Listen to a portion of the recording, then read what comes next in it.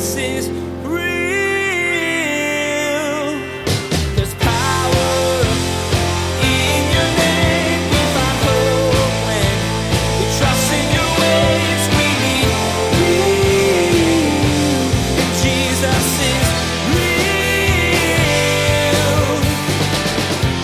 If you're a child, you look at your parents, right? And you honor them, but you underestimate who they are. Is that a good thing? You underestimate your boss. If your boss underestimates you as maybe an employee, you go down the problem with underestimation is that it actually diminishes who somebody is. It doesn't give them the full due of who God created them to be. And so when Jesus says, who do people say that I am? It's an honorable thing. It's a measure of respect, but it falls short of giving him his full due. Are we underestimating Jesus? That's the question Pastor Daniel asks us to consider during today's message. This new series we begin today takes us deeper into some real questions and gives us some true answers back. As we study today the conversation between Jesus and his followers, we'll need to answer for ourselves who we think Jesus is. And if we're underestimating him, how can we go about learning the greatness of his identity? Now, here's Pastor Daniel in Matthew chapter 16 with part 1 of his message, Ask the Right Questions. Jesus is real.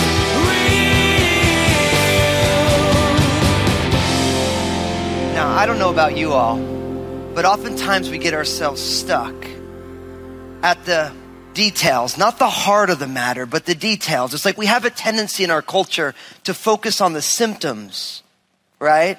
How do we treat the symptoms rather than treating maybe the root cause of the issue? Now, I don't know about you, and I think about my own life. Now, I'm a husband and I'm a dad, right? And so I have copious amounts of life experience as a husband and a dad to realize that I oftentimes in conversation with my bride, Lynn, or with my kids, I can miss the point. You ever have that where you start having a conversation with someone and you think it's about one thing, but really the conversation's about something totally different? Now, I know none of you husbands have ever had that feeling before, right?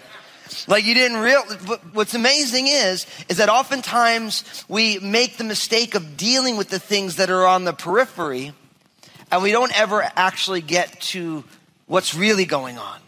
And we can kind of waste an entire life and all sorts of time in relationships by making the mistake of not really getting at the heart of the matter.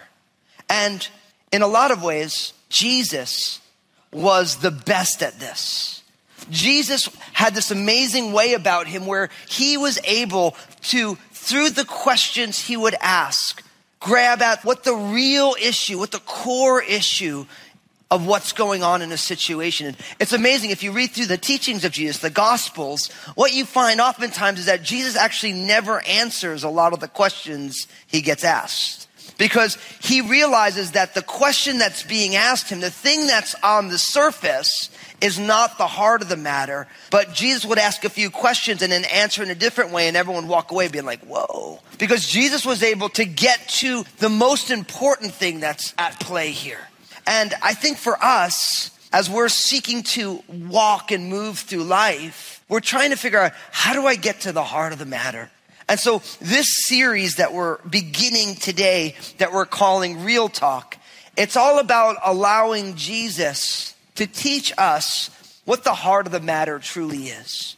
Because in a lot of ways, life is flittered away with details, isn't it? We get stuck in the periphery of the stuff and we miss the most important thing. It's like something I said here recently, here across it. I said, we need to focus more on our eulogy than our resumes. It's one of those things where I'm not saying that a resume isn't important. What I'm saying is that in a lot of ways, the resume, it's temporary, but the eulogy is the testimony that you leave in life.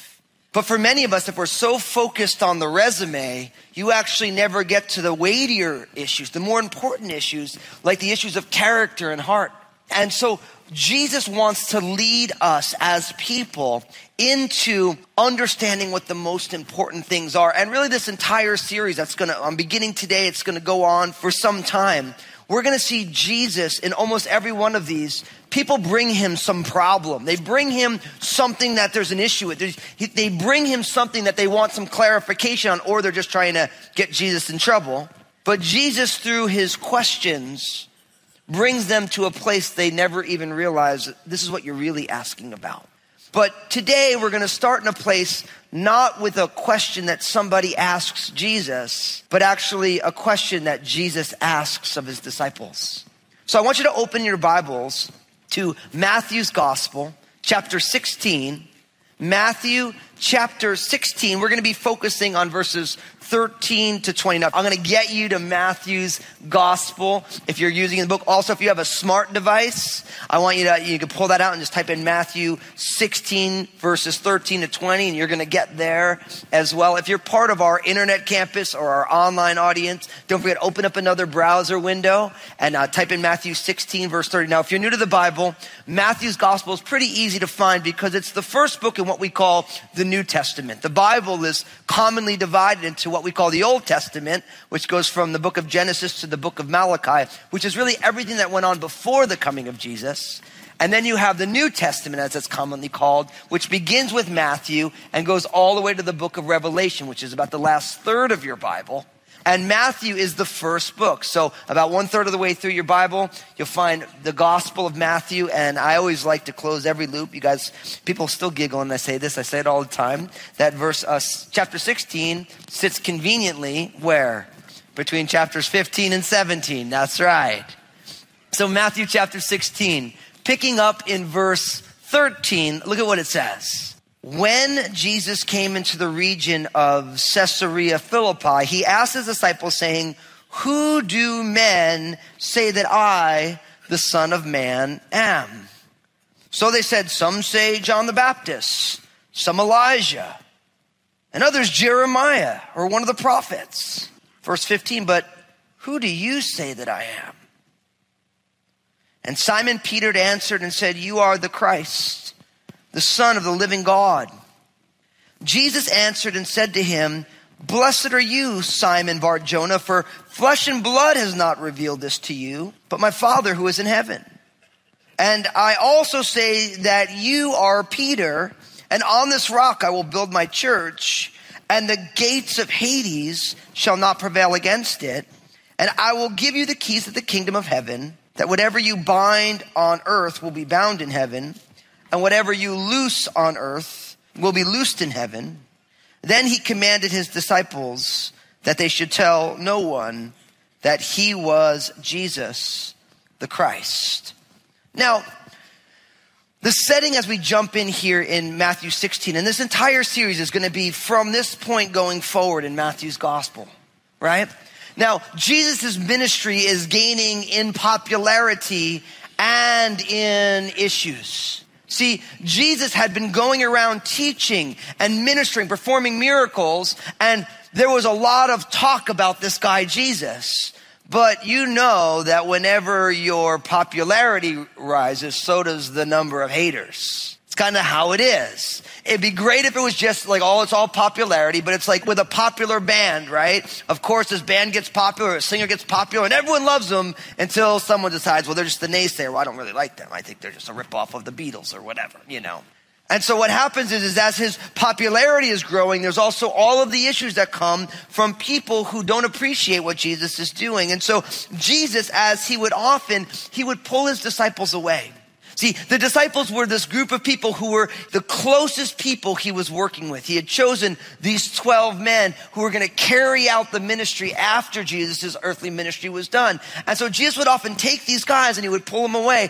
And going to Caesarea Philippi was one of those places. It was about 25 miles away from the Sea of Galilee, which was one of his bases of operations. And so what would happen is Jesus would pull these guys away for a special time of teaching. Now, what's fascinating here is, so Jesus pulls these guys away and he asks them a question. First he says, "Who do men say that I am?" And then in verse 15 it says, "But who do you say that I am?" Now this is what I want to tell you. If you're going to ask the right questions to get to the heart of the matter, this is the most important question right here.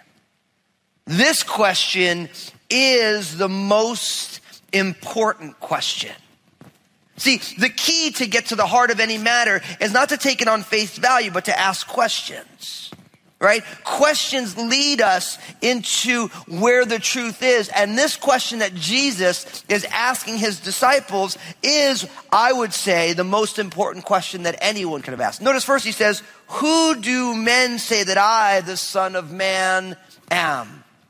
So he's saying, what are people saying about me? Who are people saying that I am? Now, I think it's important that you notice who I, the Son of Man, am. That's an important phrase because Jesus, this was his favorite way of talking about himself. He called himself the Son of Man. Now, the idea in the Hebrew language about this idea is that Jesus being the Son of Man, it shows him as part of humanity. If you remember in the Genesis account, Adam, that name Adam is Hebrew for man or mankind, humankind. So he's saying, who do people say that I, the son of Adam, am? And it shows Jesus identifying himself with average, ordinary, everyday people like you and me. And I think that's important. We like to talk here at Crossroads about how Jesus is street level. And what that means is that whatever your street level view of life is, whether it's a work or a job or trying to find work, or whether it's being a grandparent or hoping to be a parent, whether you're married or single, whatever the financial situation is, whatever your educational situation is, Jesus is there with you at street level. And when Jesus says things like, I'm the Son of Man, he's saying, look, I'm human just like you.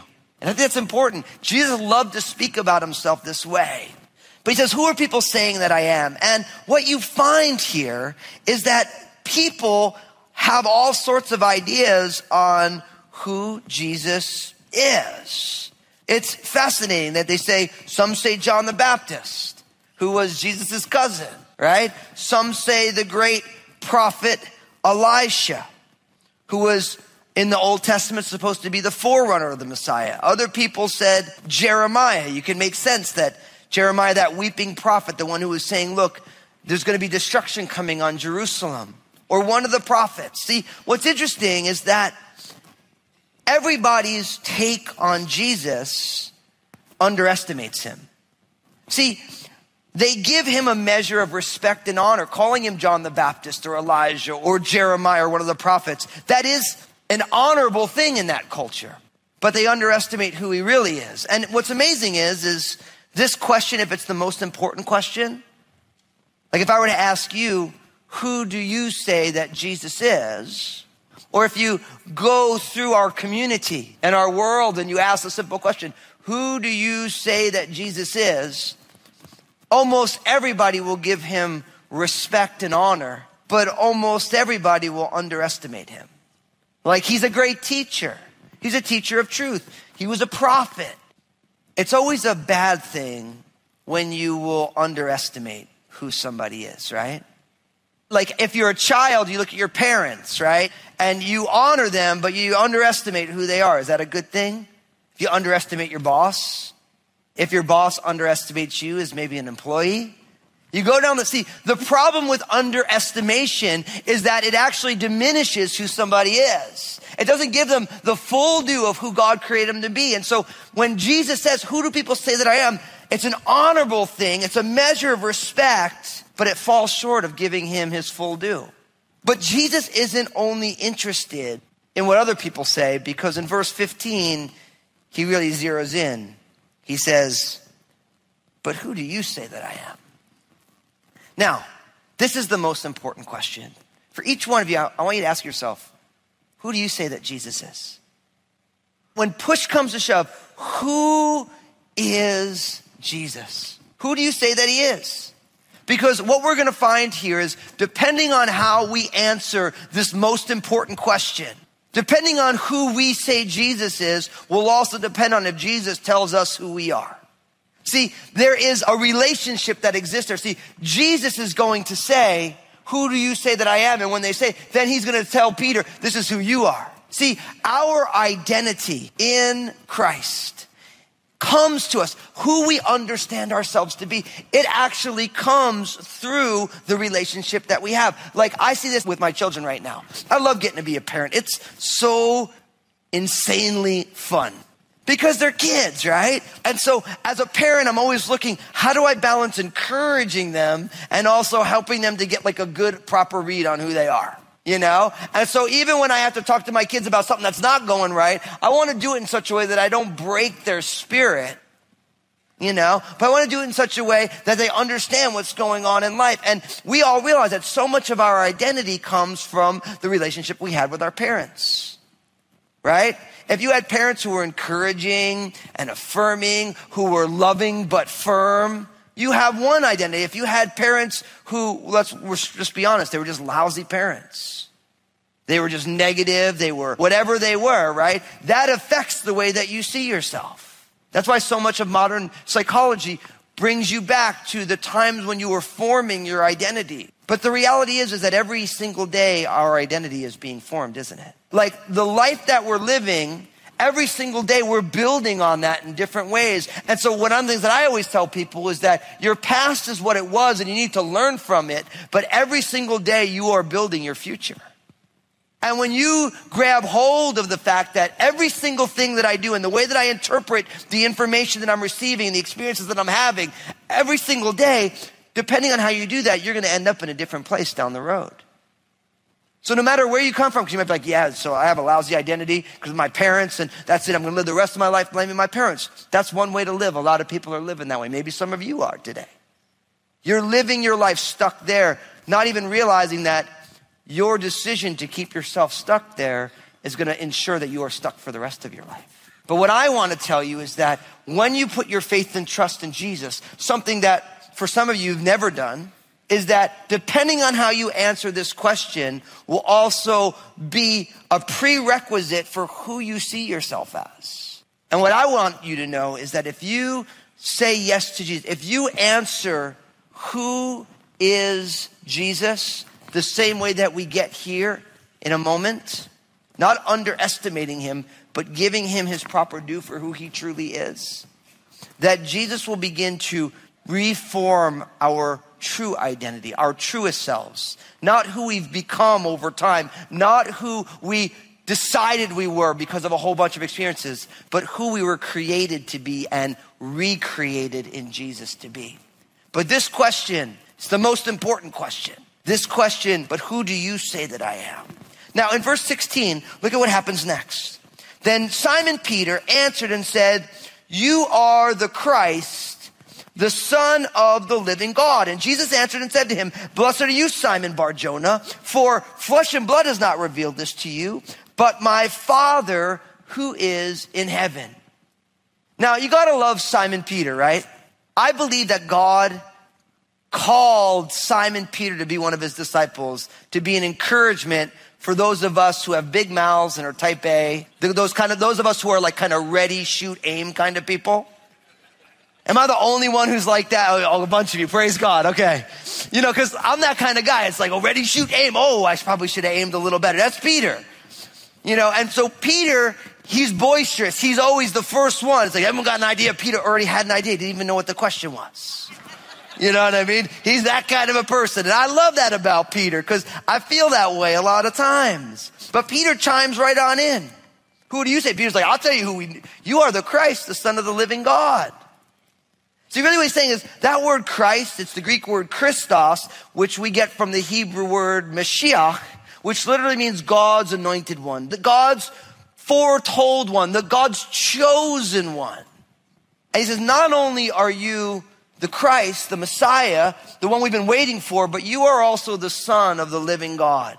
Now, you notice that Jesus called himself the Son of Man, but Peter calls him what? The Son of the living God. Now, first that idea of the living God. You got to remember that when this was all happening, it was in a day and age where all the surrounding cultures believed in a multiplicity of gods. And they worship little statues and idols. And so for the Jewish people to say the living God, they mean the God who's truly alive, not a little statue, not just an idea, but someone who's got life and personality. And he's saying, yeah, you're God's son. And you see the two sides of the nature of Jesus, him being man and God. People have been struggling with this since the time Jesus walked on the earth. How can Jesus be fully man and fully God? It's not possible. I mean, who can believe this stuff? Well, when you read the Gospels, you realize that's the only way to understand who Jesus is. And the key for each one, and I want to speak to those of you here who are already followers of Jesus. What I have found is that there is a tension between Jesus as fully God and fully man. And if we're not careful, we want to choose one side of his nature as opposed to the other.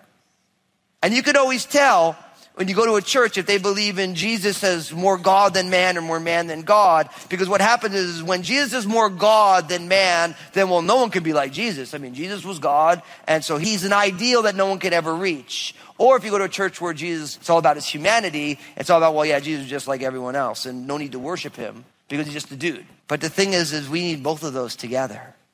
And I want to encourage you because what I find is that in a lot of areas of life, there is this tension. It's an unresolved note. For those of you who know music, it's a dominant chord. You never end a song on the 5 chord, right? It's always, the 5 chord wants to resolve because of the tension within the chord. But in a lot of ways, in our understanding of who Jesus is, we need to embrace the tension. And what we have a tendency to do is we want to resolve the tension, but sometimes the Bible just leaves it tense for us.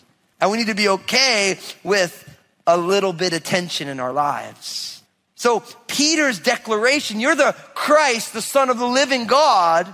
And then Jesus chimes on in. And you can imagine when Jesus chimes on in that Peter feels kind of all right about this. Blessed are you, verse 17, Simon Bar Jonah. That word bar in Hebrew means son of. Simon, son of Jonah. For flesh and blood has not revealed this to you, but my Father who is in heaven. Now, my friends, what I want to encourage you, just like Peter, we need to let Jesus be revealed in us. You need to let Jesus be revealed in you.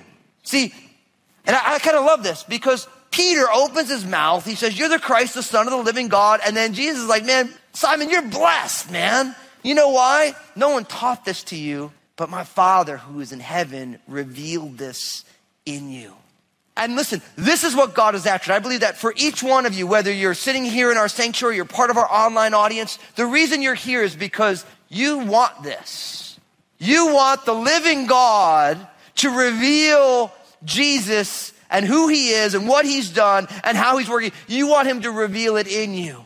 And that's a powerful reality, isn't it? Because you see how if you, depending on how you answer the first question, the most important question, then if you don't answer it in the way that Peter did, you're never actually going to get to this point where now the true and living God wants to reveal the nature of his Son in us. And I'm here to tell you, that's true spirituality.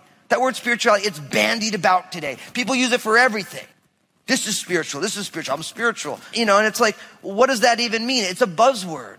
But true spirituality is when the true and living God begins to reveal his Son in the life of a person.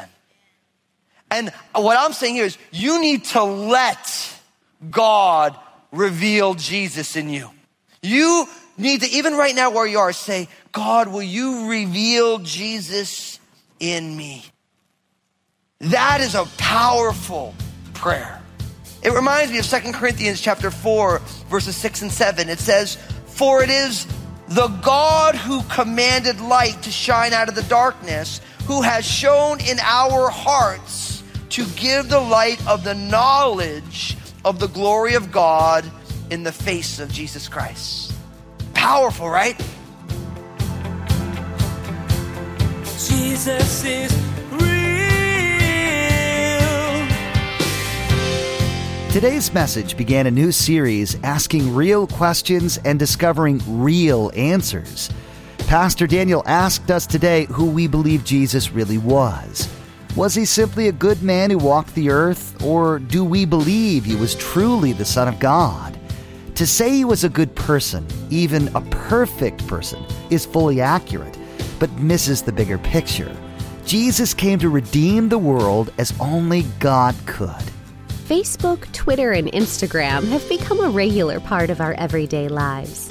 And we want to be sure to encourage you to check out Pastor Daniel's Facebook page, Twitter feed, and Instagram. Log on to JesusIsRealRadio.com and follow the links. Pastor Daniel shares 2-minute video messages throughout the week on his Facebook page. Log on to JesusIsRealRadio.com and follow Pastor Daniel. God has been doing some amazing things at Crossroads. One of the things that I'm the most stoked about is our new campuses. We launched a brand new campus in Southwest Portland. So if you're in the area, I'd love to invite you to come and join us for worship Sundays at 10 a.m. Our online campus is reaching the entire world, and we'd love to have you join us on Sundays at 9, 11, or 1 p.m. or Wednesdays at 7 p.m. at crossroadslive.tv. Now here's Josh with what's coming up on our next episode of Jesus is Real Radio. Next time on Jesus is Real Radio, Pastor Daniel will reveal why Jesus asks the tough questions.